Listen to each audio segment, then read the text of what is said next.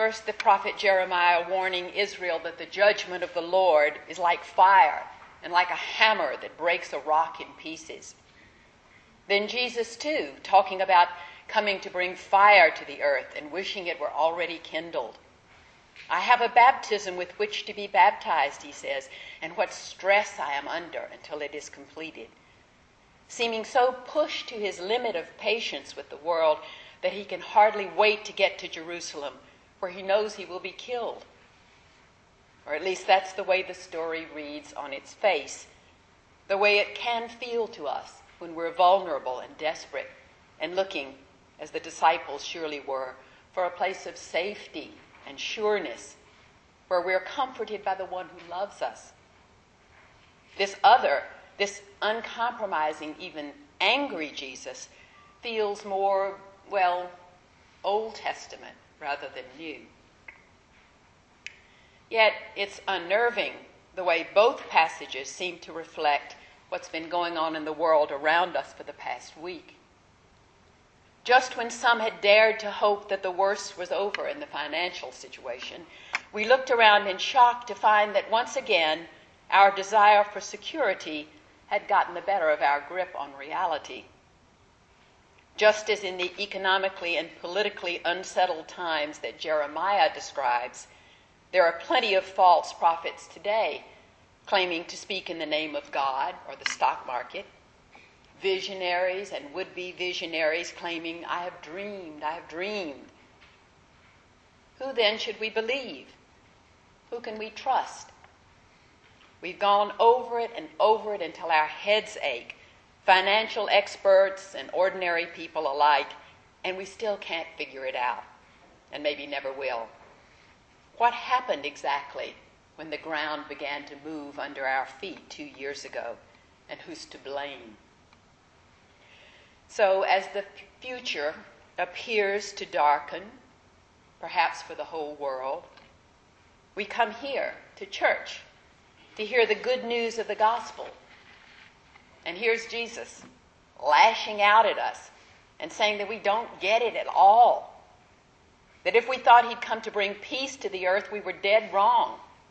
That he's come to bring not peace, but division, and right down to the places where we feel it most. How can that be good news? And yet, it is. And if we travel with him and the disciples, we begin perhaps to understand. For as Jesus journeys towards Jerusalem, he becomes a source of conflict and opposition, doing and saying all the things he does, laying claim to startling kinds of authority and power, his words marked with a growing apocalyptic urgency and intensity. The road to Jerusalem, after all, leads to a violent confrontation and to the cross. No wonder his experience of life comes to be one of consuming fire. Yet, just as the ground blackened by a roaring forest fire releases the life of millions of seeds that needed that searing heat to bring them to germination, so it may be that we are released by a kind of necessary, inevitable suffering, not willed by God, but used by God to bring us into the new life that could not have existed without it. I read recently about a woman called Lisa Fithian, I knew nothing about her, who's a grassroots peace activist here in this country. She's been arrested 30 times for intentionally creating crises, situations that force the powers that be, the media, consumers, corporations, the military, to critically examine and then change their policies. She says, when people ask me, what do? I say, I create crisis, because crisis is the edge where change is possible.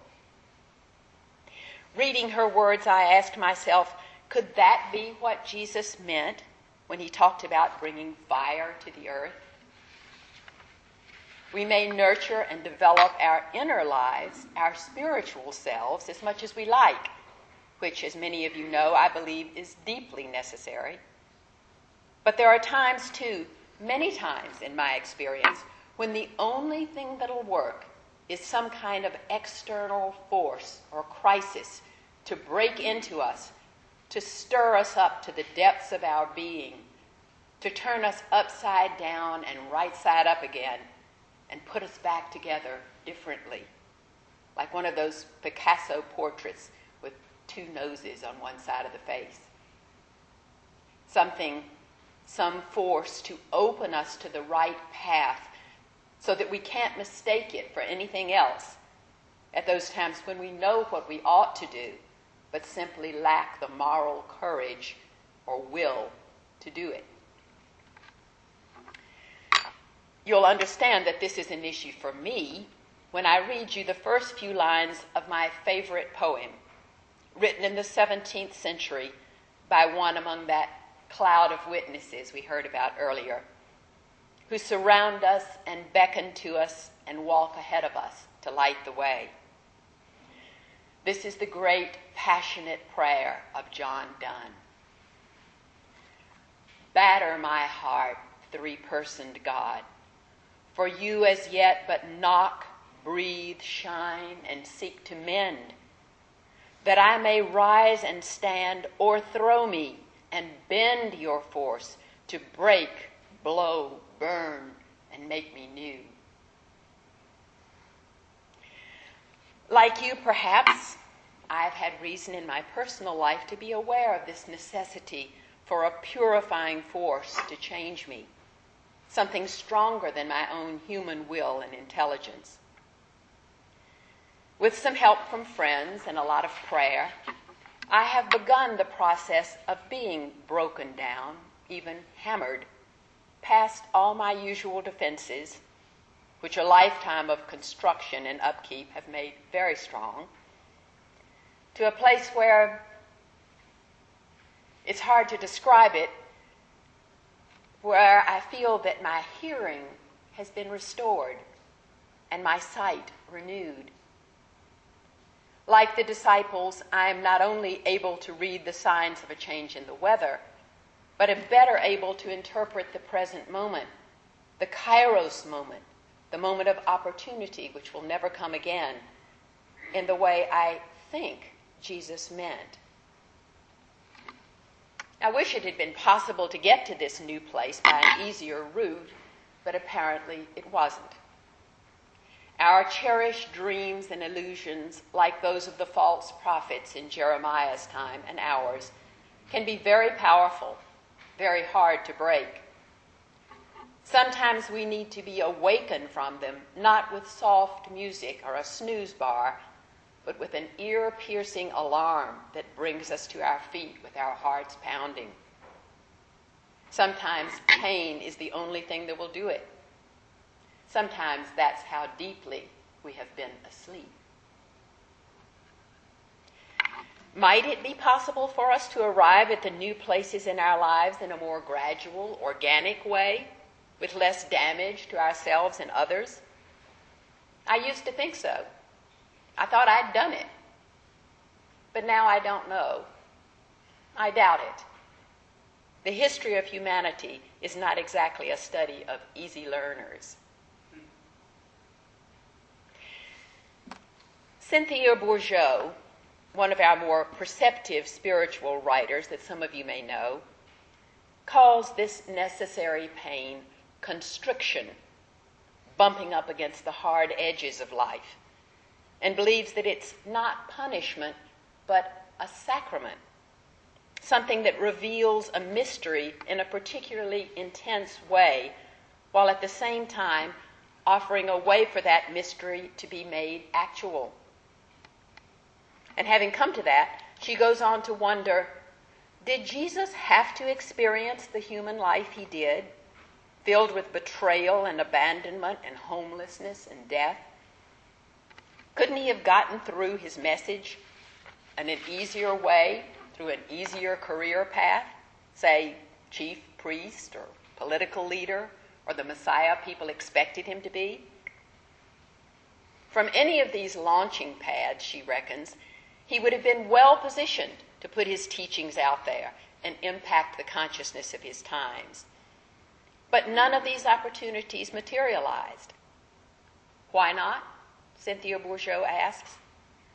Because the path he did walk is precisely the one that would most fully unleash the transformative power of his teaching. In other words, because it was the best and only way to model the one thing necessary here, according to his teaching, which is to die to self, to grow beyond the survival instincts of the animal brain and the operating system of the ego into the self-emptying joy and generosity we see Jesus modeling in most of the gospel stories. This breaking and entering doesn't have to go on all the time. And if that's the case, if sometimes the good news can only come after the bad news has broken through, then no matter how alluring the dream may have seemed while we were lost in it, the dream of uninterrupted prosperity, of frictionless family relationships, watching the future roll out in front of us at the top of the curve as if no bottoms existed, it's still better to be awake. Still better to live in Kairos time, one foot here and one in eternity. And who knows? In the end, it may very well be that the new landscape in which we find ourselves, that burnt over ground coming to life again at the other end of our difficult journey, may turn out to be a place we recognize, the place where in innocence we first began. So the God who spoke through Jeremiah mends the rock that he has broken into pieces and makes it stronger. So God in Christ brings us home.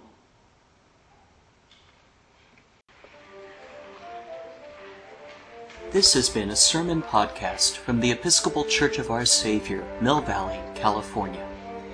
We are a growing, welcoming community for those seeking to deepen their relationship with God and to journey in faith with God's people through the breaking of bread and in service to others in Christ's name. You can reach us by phone at 415-388-1907 or visit us online at oursaviormv.org. That's OURSAVIOURMV for millvalley.org. We wish you God's peace, and we hope to greet you in person very soon.